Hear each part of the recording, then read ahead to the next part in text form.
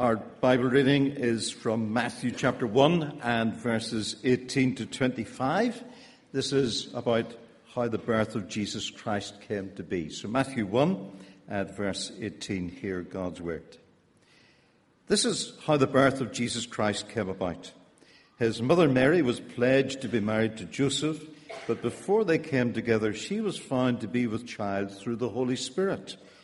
Because Joseph, her husband, was a righteous man and did not want to expose her to public disgrace, he had in mind to divorce her quietly. But after he had considered this, an angel of the Lord appeared to him in a dream and said, "Joseph, son of David, do not be afraid to take Mary home as your wife, because what is conceived in her is from the Holy Spirit. She will give birth to a son, and you are to give him the name Jesus, because he will save his people from their sins." All this took place to fulfill what the Lord had said through the prophet, "The virgin shall be with child and will give birth to a son, and they will call him Emmanuel," which means God with us. When Joseph woke up, he did what the angel of the Lord had commanded him and took Mary home as his wife. But he had no union with her until she gave birth to a son, and he gave him the name Jesus. Let's pray. Father, I pray that you would speak to us through your word this morning, that you would help us to have open hearts and responsive hearts, and that you would teach us something fresh in a story that's old but well known. Through Jesus Christ, we pray. Amen. It's that time of year. I have a habit of leaving my Christmas shopping until Christmas Eve, and then it's that one present I haven't managed to get, usually my wife's, and there's that surge of panic. What are the clues that she's been dropping into my head for the past number of weeks? Can I remember, was it this or was it that? And then hopefully on Christmas Eve you get it done. But I did something unusual on Saturday. I went Christmas shopping with my wife. I hope next year to do it on Christmas Eve. But apart from that, it was great because we got lots of presents done. One of the issues, and I'm going to save you money this morning. You didn't come to church thinking that you might be able to save money, but one of the issues is Christmas crackers. Drives me nuts. What do you buy? Do you buy the budget variety? Or do you buy the expensive ones? Do you buy the expensive ones in the hope that the jokes that are in the Christmas crackers will be better than the jokes in the budget ones? And so it comes down to budget jokes or expensive jokes. Well, I'm going to save you money on two fronts. Number one, I'm going to encourage you to buy the budget variety of crackers, because I'm going to give you some great Christmas jokes, cracker jokes, and you won't need the expensive crackers because these are the best Christmas cracker jokes you've ever heard. Number two, you might decide not to buy Christmas crackers at all because these cracker jokes are so good, and you could imagine that you're pulling a cracker and take out a joke, and you could just take note of these and take them as they are. So here it goes. First one, what does Santa suffer from when he gets stuck in the chimney? Santa suffers from claustrophobia. What did he sing at the snowman's birthday party? Freeze, a jolly good fellow. What kind of motorbike does Santa Claus drive? A Harley Davidson. Okay. Who delivers presents at Christmas to baby sharks? Santa Jaws. And there's more. Where did Santa go to school? Answer, he didn't go to school, he was elf-taught. And I hear you say, please stop, and I will at that. But it's easy with all that goes on to forget that the real reason for celebrating Christmas is not simply the birth of Jesus, but a virgin birth. Either the virgin birth is absolutely nonsensical, which in one sense it is, either it's totally untrue, or it is true. There's no kind of middle ground within it. In Matthew's Gospel, he uses the first part of chapter 1 to place Jesus in the line of human ancestry, going back to King David and beyond 42 generations to Abraham. His human credentials are impeccable. And then Matthew moves smoothly, almost matter-of-factly, to the idea that the birth of Jesus was both supernatural conceived of the Holy Spirit in the womb of the Virgin, and natural because he was conceived in the womb of a virgin. And so Matthew simply tells us in verse 18 that before Joseph consummated his relationship with Mary, she was found to be with child through the Holy Spirit. But what I'm really interested in this morning is not in the concept of the virgin birth, but in what the angel told this young couple about the son that they would have. In one sense, the message of the angel shouldn't surprise those who study the Scriptures, because in the Old Testament, the birth of Jesus was prophesied in so many ways. It was prophesied where he would be born. It was prophesied how he would be born. And one of those prophecies picked up by Matthew that we read earlier comes from Isaiah 7:14, which says, "The Lord himself will give you a sign, and the virgin will be with child and give birth to a son, and will call him Emmanuel." Now, this passage I've preached on at Christmas, I'm sure maybe half a dozen times, but I hope this morning it may strike us with some genuine freshness, because there's really two things that I want to say. Number one, they're told to call this child Jesus. And that's in verse 21 of Matthew chapter 1. Shall we read that again? "She will give birth to a son, and you are to give him the name Jesus, because he will save his people from their sins." The name Jesus, or Yeshua in Hebrew, means Jehovah is salvation. Now, although the name Jesus, closely related to Joshua, is very common as a name in 1st century AD, the point is that this particular child was to be called Jesus because it would remind people that Jehovah is salvation. But right at the start of such a positive message, there is an important qualification in the text. I wonder how many times we've seen it in reading a familiar text. The phrase is that he will save his people. And the implication is that not everyone will be saved through Jesus Christ and the salvation he came to be. This is important because those who believe in so-called cheap grace like to think that it's God's duty to forgive others their sins. Some people like to think that God is far too nice to condemn people to hell, because God is a God of love, isn't he? And that's true, of course. What the Bible makes clear is that the phrase his people refers to those who in the New Testament era, and we're in that New Testament era, those who belong to Jesus, acknowledging him as Savior and Lord. It might help us just to look at a couple of verses of things that Jesus said a little bit later on in John chapter 10, first of all, verse 11. He said, "I am the good shepherd, and the good shepherd lays down his life for the sheep. For those he came to save, he is willing to lay down his life."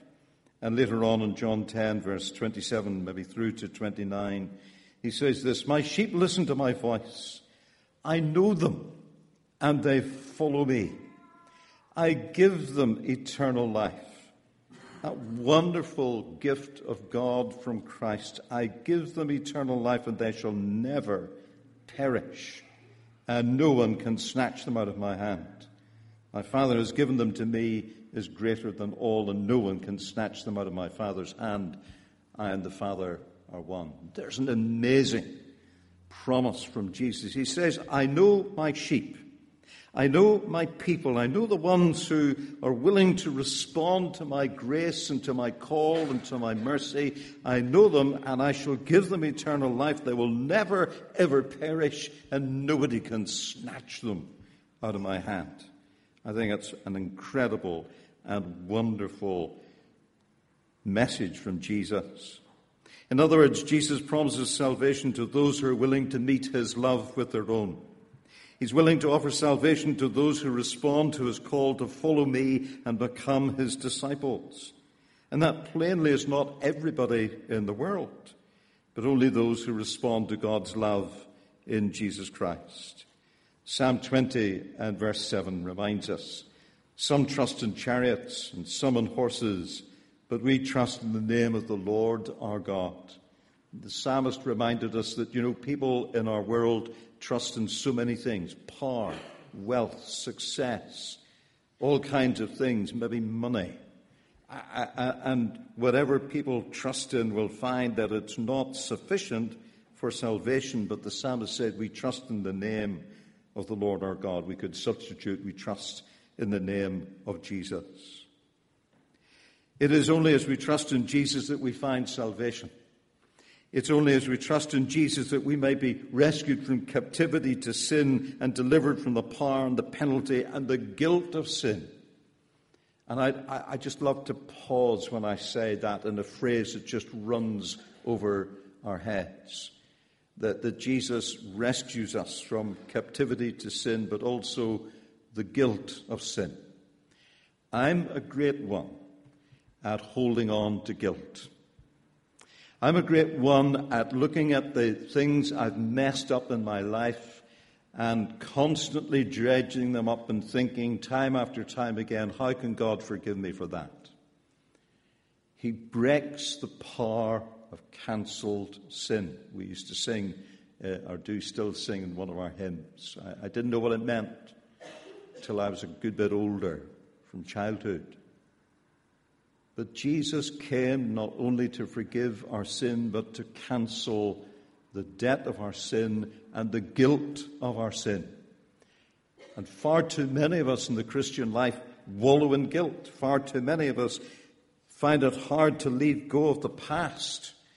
And yet the Apostle Paul said that part of his discipleship was forgetting what lies behind. He says, I strain and press on towards the goal of the upward call of God in Christ Jesus. Jesus rescues from the power and the penalty and the guilt of sin. However, if God will not, because of his holiness and righteousness, or cannot forgive everyone regarding their attitudes to Jesus, we can be sure that he loves everyone. Indeed, we need to remind ourselves that it is because his name is Jesus that he offers salvation freely to any who will receive it. It's a bit like his gift is sitting under the Christmas tree with your name on it, but until you take it and unwrap it, it doesn't mean anything or become personal to you. It remains a gift on offer, but not yet received. I remember going through a time of severe doubt in my early 20s.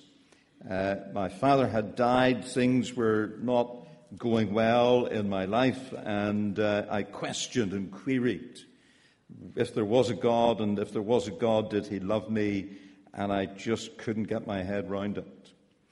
And if you had asked me how I felt God would speak to me and help me about my doubts, I would have said, well, he'll give me some wonderful experience. He'll give me some kind of, zapping power of the Holy Spirit, like a thunderbolt that energizes and crackles with the power of God's Spirit, or he'd do something big. Indeed, he did something quite different. He spoke to me through the most common, best-known verse in Scripture. The last verse that I would have thought that God might have used to help me in my doubts and in my questioning. John 3:16, you know it well. God so loved the world that he gave his one and only Son, that whoever believes in him shall not perish, but have eternal life. Isn't that just so brilliant? After the opening of my talk this morning, can I say that's a cracker verse? God so loved the world. God so loved Ken McBride. If he loves the whole world, there isn't one person he doesn't want to see saved. But we have to make that choice. We have to make that commitment. We have to open the door of our hearts to allow him in. God so loved the world. God so loved Ken McBride. God so loved you, that he gave his one and only Son, that if you believe in him, you will never perish, but have everlasting life. And you see, for me that brings an amazing security. It eased my doubts and my questionings. For me it brings something that says to me, although I didn't think of it when I was in my early 20s, but now I'm in my early 60s, I see the degeneration of body and mind and a whole lot of other things. And I'm reminded that because of Jesus I will not perish, because I have eternal life. That though the outer body may waste away, God will one day renew that and give me a new body and a new life in heaven because he loves me so much.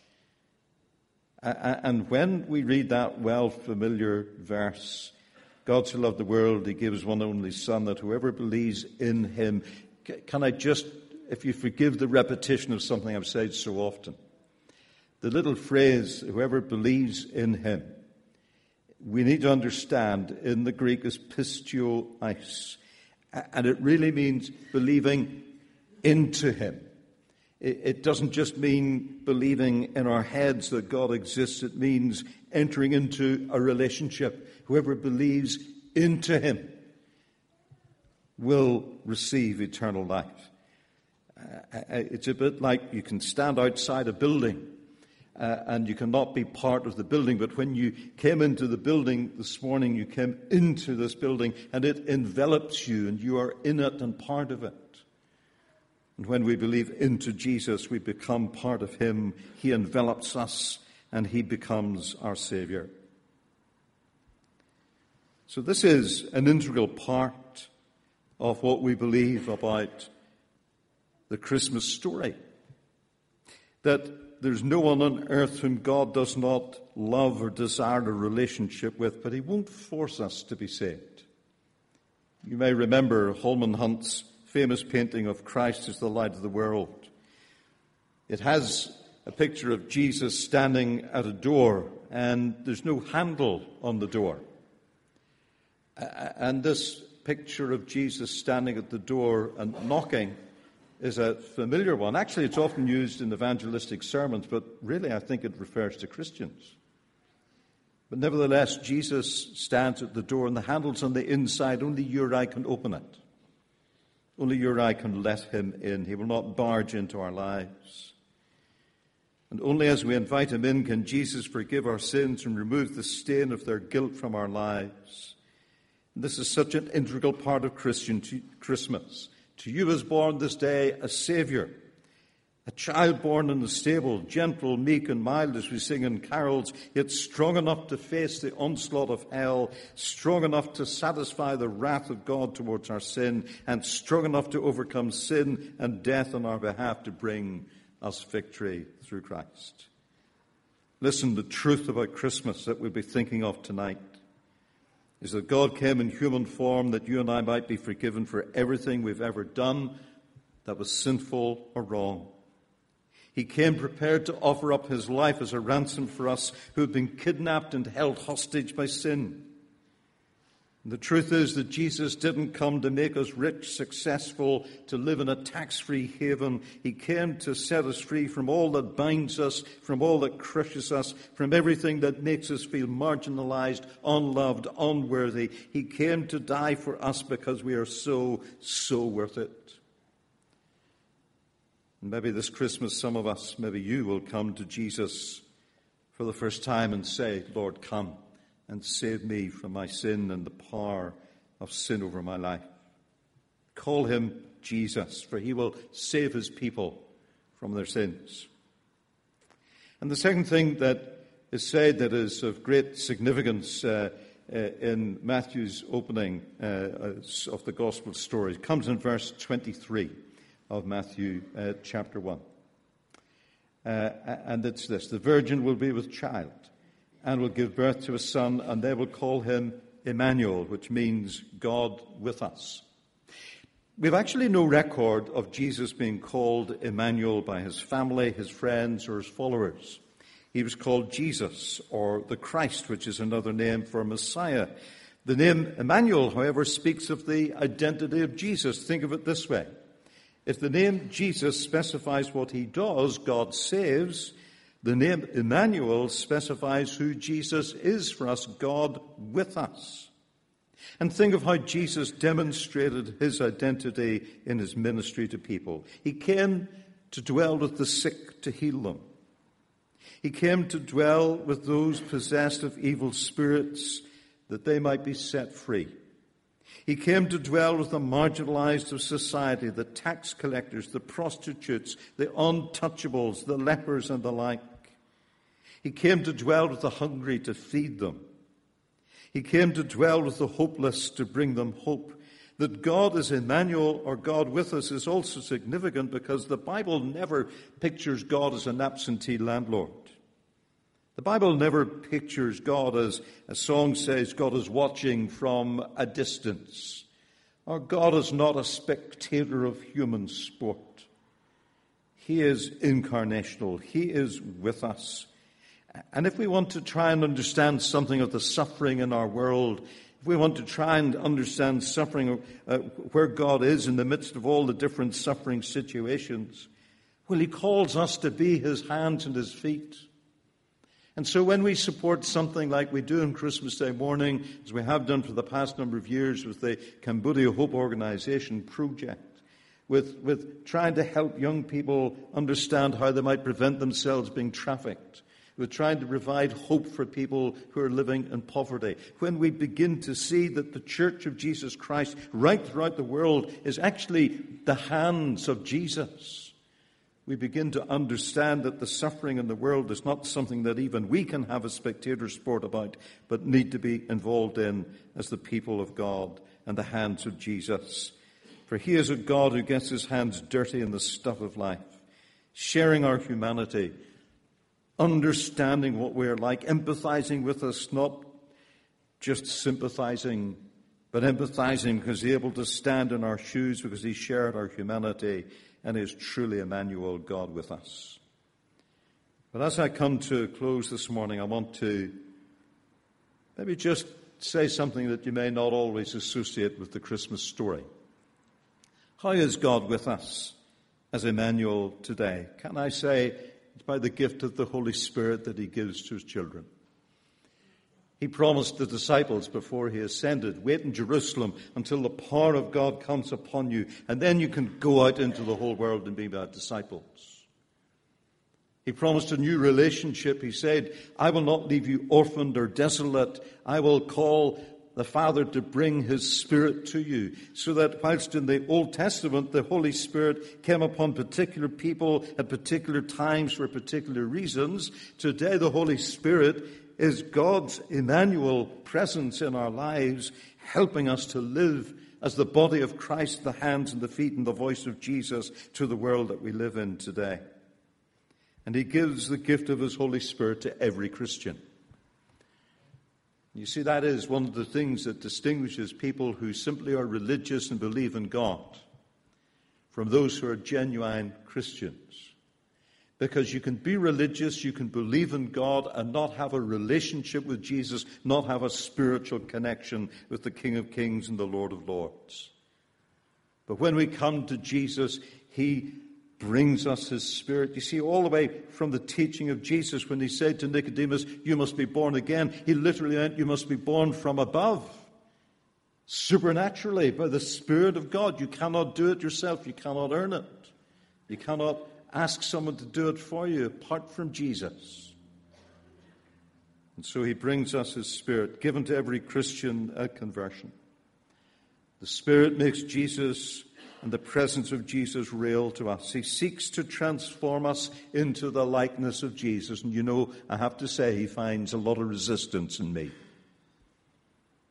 Things I read in the Bible, things I know that I should change. And I say, well, you know, Lord, maybe when I'm a bit older. Now, I am a bit older. I find, to my shame, I still say that to God sometimes. But the Spirit is to come to chivvy in our lives that which is wrong and that which is un-Christ-like out of us. He wants to turn us from people who are negative and always seeing the dark side of things to people who are positive and filled with light. He wants to change us from people who will not forgive those who wrong us into people who will forgive. He wants to change us from people who will not offer mercy to others our grace, our love to others into people who will be a people of love and grace and mercy. He wants to transform us into the likeness of Jesus. The Spirit also teaches us from the Word of God and leads us into all truth. He is the one who helps our minds understand the Scriptures, who helps our minds put into practice, who delivers the truth of our minds to the heart that we have so that belief and practice join up together. He is the one who gives gifts to us. Some of them are more mundane, and some are maybe more spectacular, but all are given to equip us to serve Christ in the world and build the church up. He fills us daily with the power and the presence of the Lord. Oh, that I could maintain what is often my expressed desire, that every day I would say, Lord, fill me with your Holy Spirit. And to my shame, I often neglect to do that. And then I find that as I neglect to do that, the tank begins to run empty. And sometimes, if I'm honest, it's way down to the bottom of the reserve. Until I come back to God and say, Lord, fill me afresh with your Spirit. Give me your love and your grace and your power, because it's only by his power that we can live the life of Jesus in the world today. So this Christmas, celebrate Jesus, Emmanuel, and the Savior who is with us in everyday life and unto eternity. And as we conclude, may I ask you this question this morning. Do you need Jesus as your Savior this morning? Are you one of those who have perhaps come to church for many years and never quite made that connection with Jesus? Maybe today's the opportunity. You might find as you come to prayer ministry that you could take one of these little booklets. Why Jesus booklets will help you to understand what it is to make that connection with Jesus. And there's a little prayer, page 18, that you could pray that will help you make that connection with Jesus. In fact, I'm maybe going to pray that prayer in a moment or two, but you can take the booklet and look at it. Do you need a fresh touch this morning of Jesus, Emmanuel, with you today? Well, let's pray for that filling anew of God's Spirit together. I want to tell you something, Christian. I spoke to a minister of another denomination just last week, or maybe the week before. And I said to him, how are things going in your church? He said, the last year has been hell. And I said, well, is it just you or is it others? He said, practically every church in our denomination this past year has found it hell. He says, Christians are fighting with one another. Christians are giving up on one another. Christians are showing a lack of love and a lack of grace. I spoke to another minister not so long ago, a few weeks ago, one of our own denomination. And he said, we've had our first mission in a long time, and it's been hell since. That was his words. And one of the things I think, Christian, that you and I need to be aware of is this. Unless we are a people filled with the power of God's Holy Spirit, we are not going to be a people who can keep the natural man or woman down. By the natural man or woman, I mean people who fall out with one another, who have a lack of grace or a lack of human compassion or a lack of empathy. And there's an enemy out there who wants to destroy the churches in our community. And you and I need to be a people of the Spirit of Jesus. Lord, fill me with your Holy Spirit. We need to pray it, folks, please. And let's just do that now as we respond to God's word. Let's pray. And I want to pray on two levels this morning. I want to pray on that level of maybe some of us who have not yet found Jesus to be our Savior. And I'm going to pray the prayer that is in this little booklet, Why Jesus. And if you can pray that prayer. I'm not asking you to put your hand up or to come to the front, although you may want to come to prayer ministry to have someone pray with you, to encourage you. You may want to speak to me at the door at the end of the service, and that would be great. But I want to give you this opportunity to pray this prayer. If you feel that God has been speaking to you and you want to know Jesus, then this might be the prayer that you would pray. Lord Jesus Christ, I am sorry for the things I've done wrong in my life. It may help us if we just take a moment to ask forgiveness for anything particular that's on our conscience. Maybe even some of us who are Christians need to do that as well. Just take a moment. Lord Jesus, please forgive me. I now turn from everything I know that is wrong. Thank you that you died on the cross for me so that I could be forgiven and set free. Thank you that you offer me forgiveness and the gift of your Spirit. And I receive that gift. Please come into my life by your Holy Spirit to be with me forever. Thank you, Lord Jesus. Amen. And maybe there's some of us as we approach Christmas and we're worldly weary. Maybe we've been Christians for a short time or a long time, but just something of that first love of Jesus has gone, and somehow our Christian lives have become stale. Perhaps this morning we can pray, Lord, come and fill me with your Holy Spirit. Fill me afresh. Fill me anew. Flood my life. Overwhelm me with that sense of your love and of your grace and your mercy and your forgiveness, that we might be not only partakers but givers of forgiveness and love and grace and mercy. And Father, help us to be on our guard against the enemy who would seek to destroy the church from within. For we do have an enemy who hates the name of Jesus being exalted, who hates the name of Jesus being preached and proclaimed. And we need to pray that we do not fall foul of the enemy's snares. Heavenly Father, fill us with your Spirit that we may have the power to put on the armor of God with prayer, and that we might withstand in the name of Jesus and by the power of Christ any onslaught of the enemy, but that we might grow through the infilling of the Holy Spirit to become ever more like Jesus. All these things we pray in Christ's name. Amen.